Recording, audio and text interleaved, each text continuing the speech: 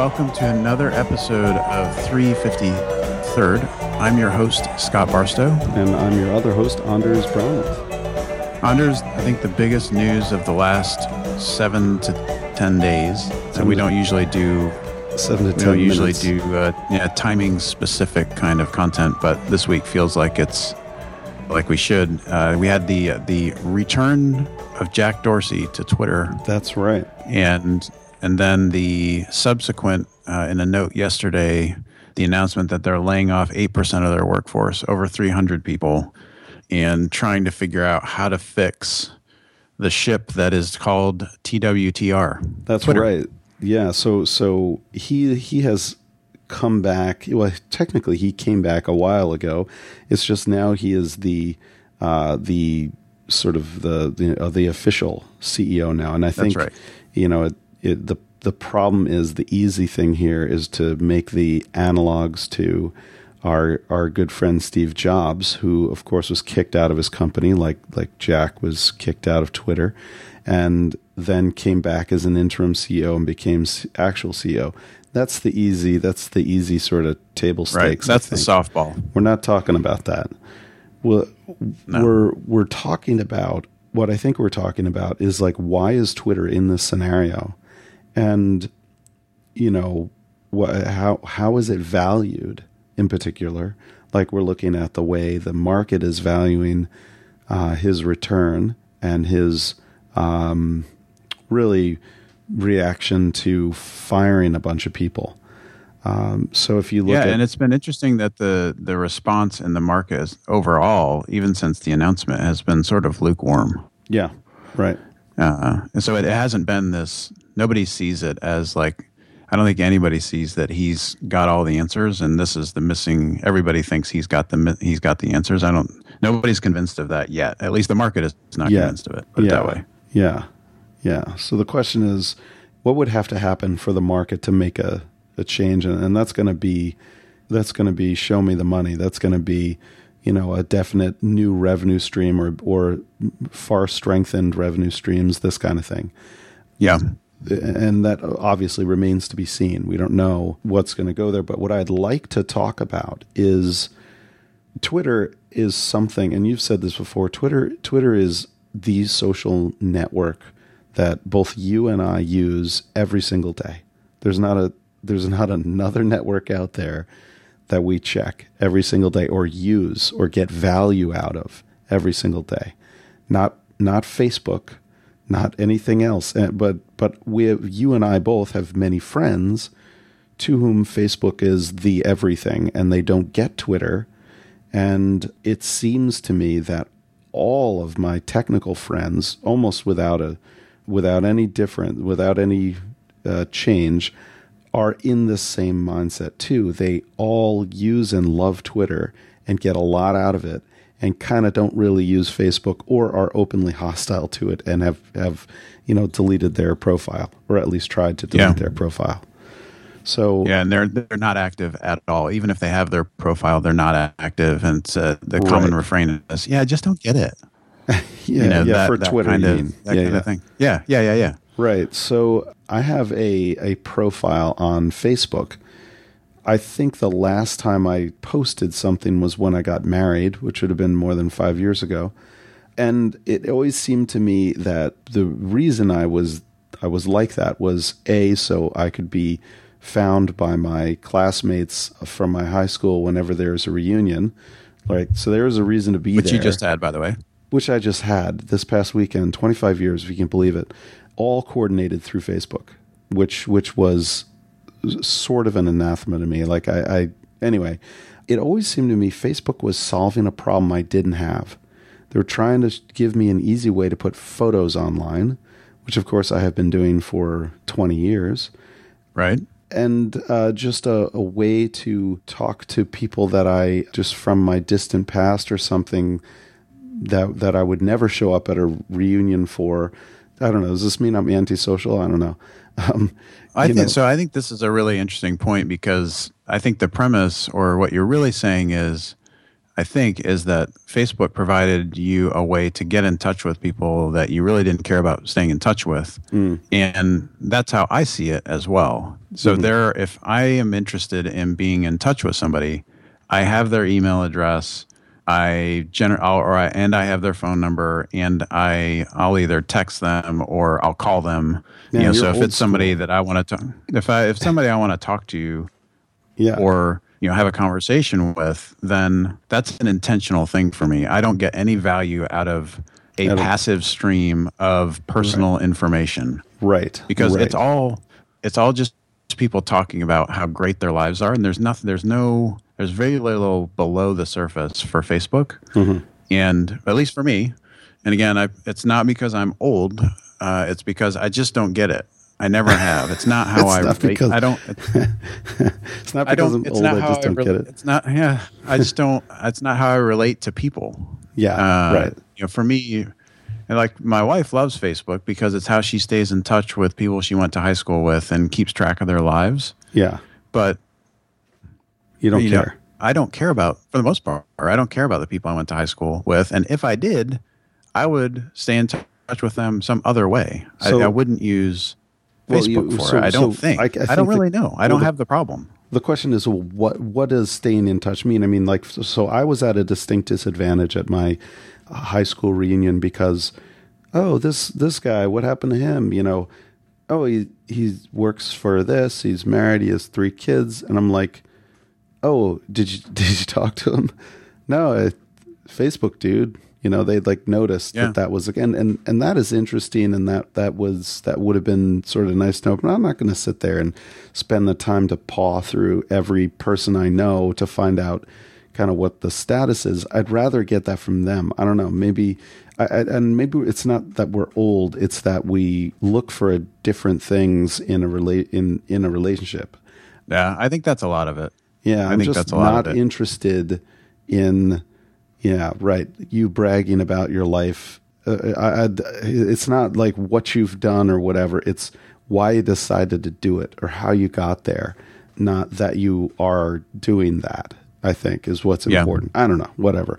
In any case. Yeah, but so why is Twitter why is it so hard to get? Like, for me, when Twitter came out, it was kind of this, oh, that's interesting. I remember creating my profile on it. I remember there was that site called Twitter Map or Tweet Map that would show you all of the tweets around the world at any given time, and it would be like blip, blip, blip, blip. I mean, it was 1 a second or something like that. Yeah. And I remember creating my profile and thinking, this could be interesting someday, and just started paying attention to it, and more people got onto it. And then I just started seeing it as, well, this is a way for me to track what interesting people are saying in a way that is short bites of information, that's easy to consume, that's not littered with paragraphs and paragraphs of what they think. It's really, I think what attracts me to Twitter is that you have to boil whatever you're sharing, you have to boil down to its essence. Yeah. And you don't have that with Facebook. Somebody can go on and on and on. They can post 500 pictures, and and it's just this massive stream of information that 95% of it I won't care about. You do have the option to squelch them, but I think the interesting thing about Twitter is it's kind of backwards. It's the other way from that. It's not that you have to squelch them. It's that so then you quote remain friends, but you don't listen to this this blabbermouth. On Twitter, you follow somebody or you don't, and that's it. It's not professing that you're lifelong friends or something like this. That's it's not a double blind system. It's all of this. It's just I'm interested. That's really all. Right. So then what kind of people are you? So here's the difference in between Facebook and Twitter for me. On Facebook, you're following somebody that that you have met, that you whatever. On Twitter, you're following a thought leader.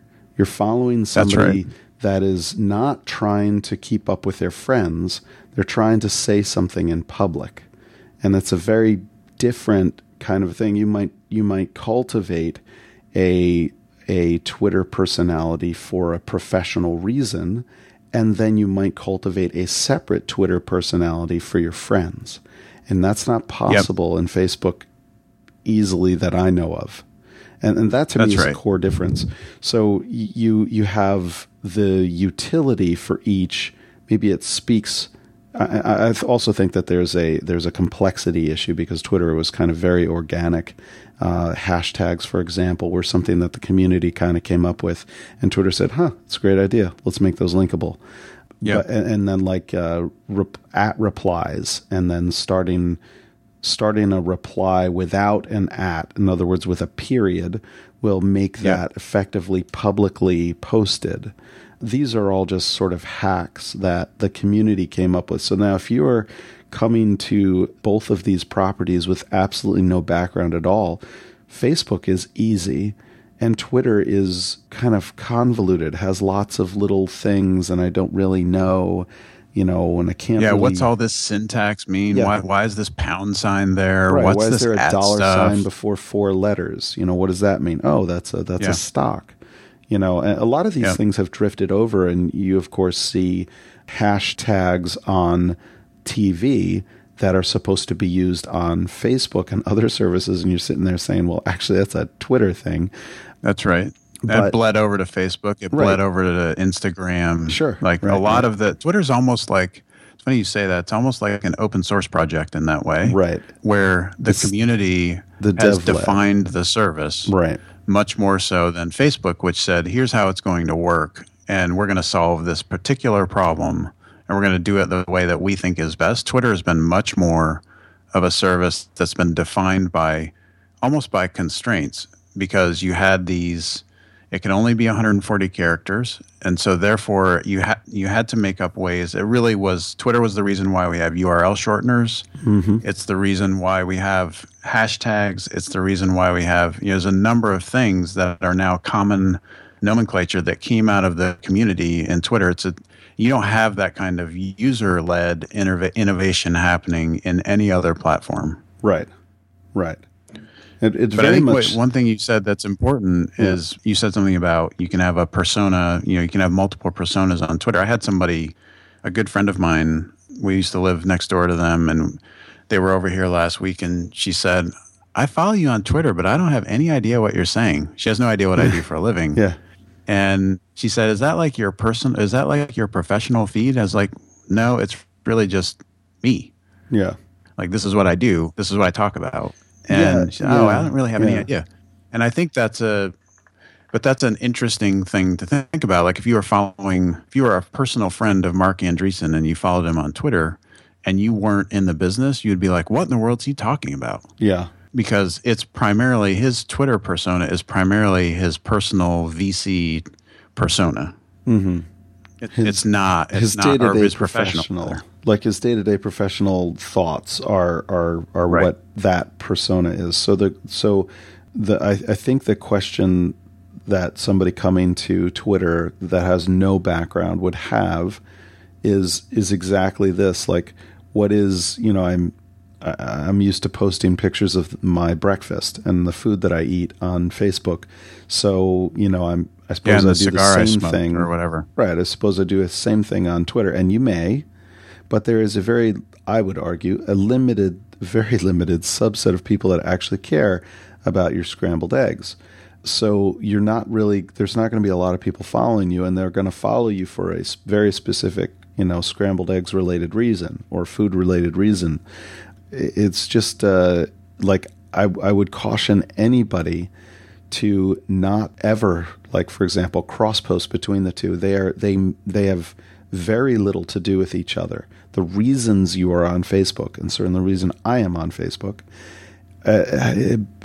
is little or nothing to do with the reason that I am on Twitter.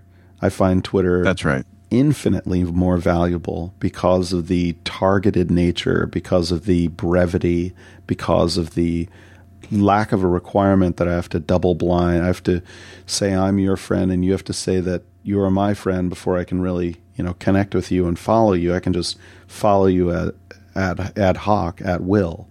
I think that is a major benefit. That's something that I'm looking for. You want people to organically track you. or get to know who you are by sort of your track record. What are the things that you're saying? But it does ignore the fact that I got on Facebook pretty much as soon as I possibly could have. Now, I didn't go to Harvard, so I couldn't get in at that time, but slightly after it went from the Facebook to Facebook, I got on.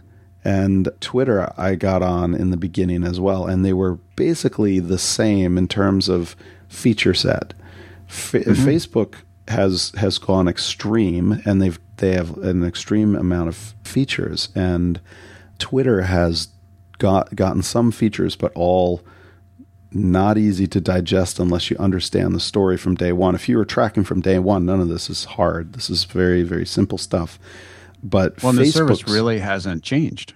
If you think about the essence of what Twitter was at the beginning, is still, I would argue, it's the same exact product. It is, and why? So Twitter, I don't know if you remember in the beginning, there was the fail whale all day long, and the thing was always crashing, and it was built really quickly, and it wasn't really built to scale. And then they brought in a new CEO, Dick Costolo, who came in, and basically he righted the ship. He said, look, put in a moratorium on new features. We're going to make this thing solid. And then suddenly you never saw the fail whale again. Like there's a point where, Twitter is ultra stable. But then what happened? Well, somebody that's brought in to fix, they just keep trying to fix and make more and more stable, and they ignore new features. So maybe went a little too far. And now we have the feature guy back. So I would imagine you'd see changes there. We could talk about Periscope and other things as well, Vine. But Periscope came out under Costello, so it wasn't that he wasn't thinking about it, and so did Vine. Yeah, right. But I think what's the weird thing is that those things aren't a part of Twitter's core service. Yeah, that's right. So they were launched as separate products. And so you have this almost weird user experience where, I want to use Periscope, but it's not really a part of the Twitter app. It's this other app that I then have to go download. Whereas I think if Facebook had done that, I think here's what about one Instagram of the differences. And Facebook, though? It's still a separate but all product. they did was they're separate, but I think that's because Facebook realizes the value of not having to absorb. Like if Facebook had said, in order to use Instagram, you have to have a Facebook profile, I would have immediately stopped being interested in Instagram.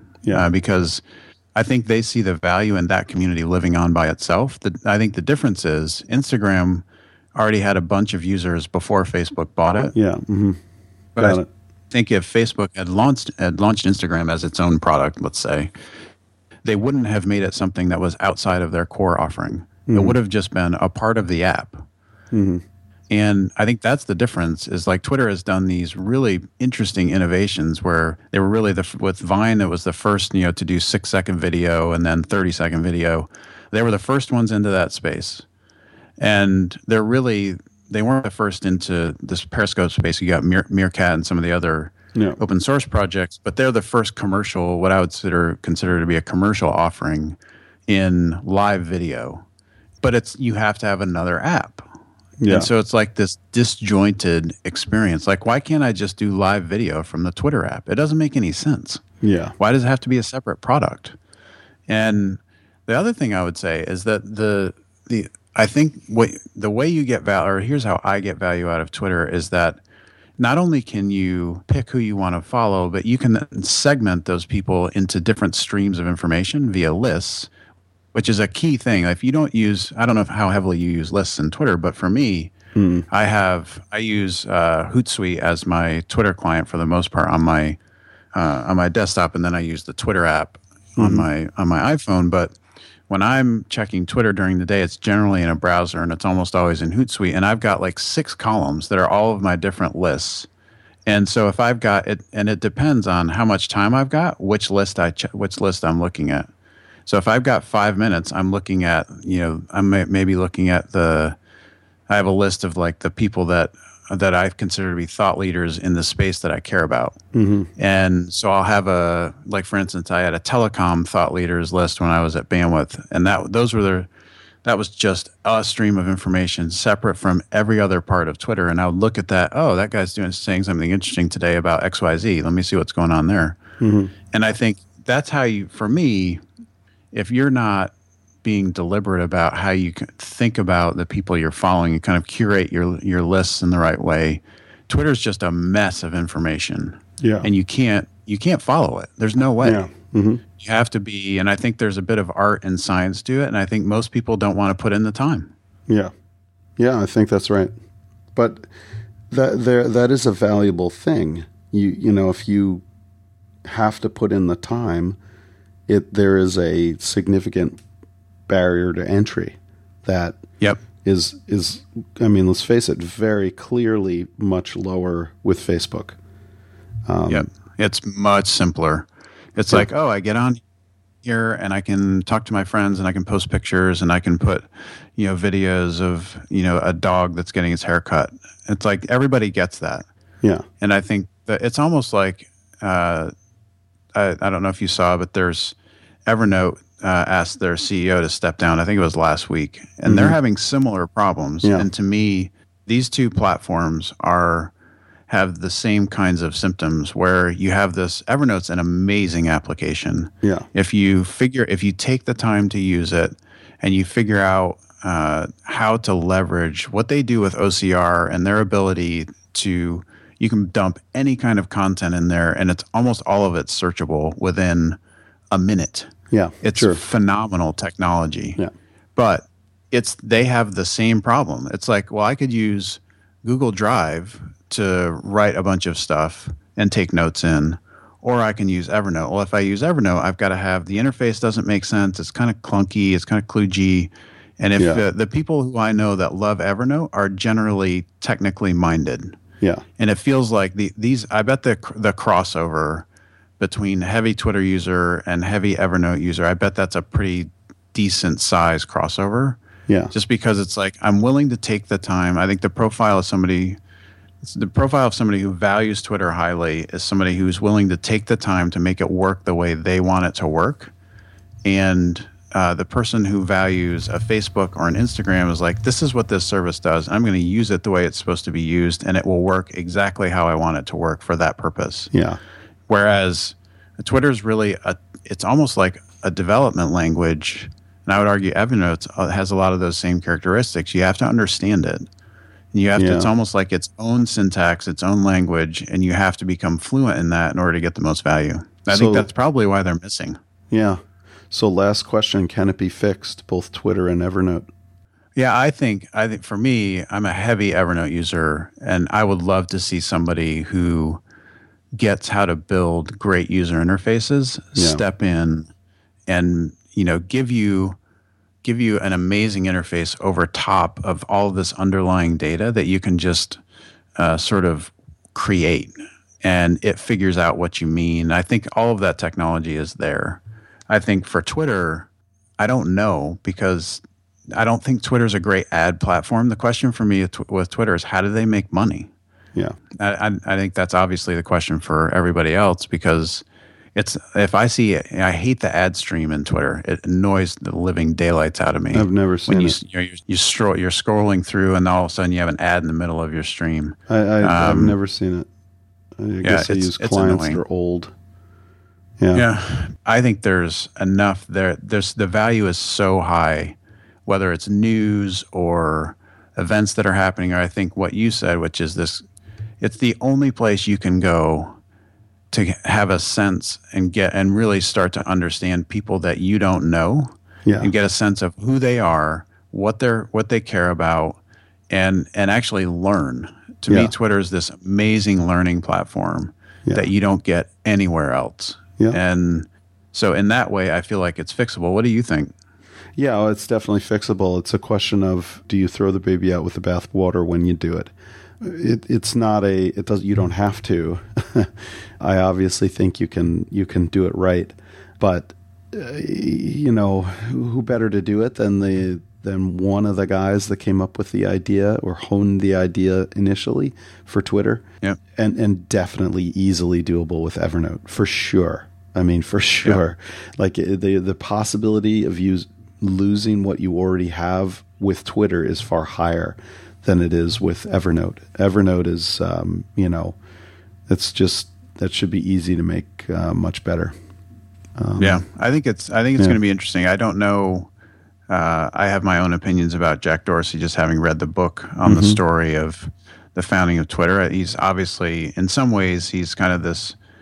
I feel like he's just, really. He's obviously arrogant and thinks highly of himself, and that's part of the reason why he is where he is. Because you don't get to run a company like Square and a company like Twitter at the same time if you don't have remarkable capacity.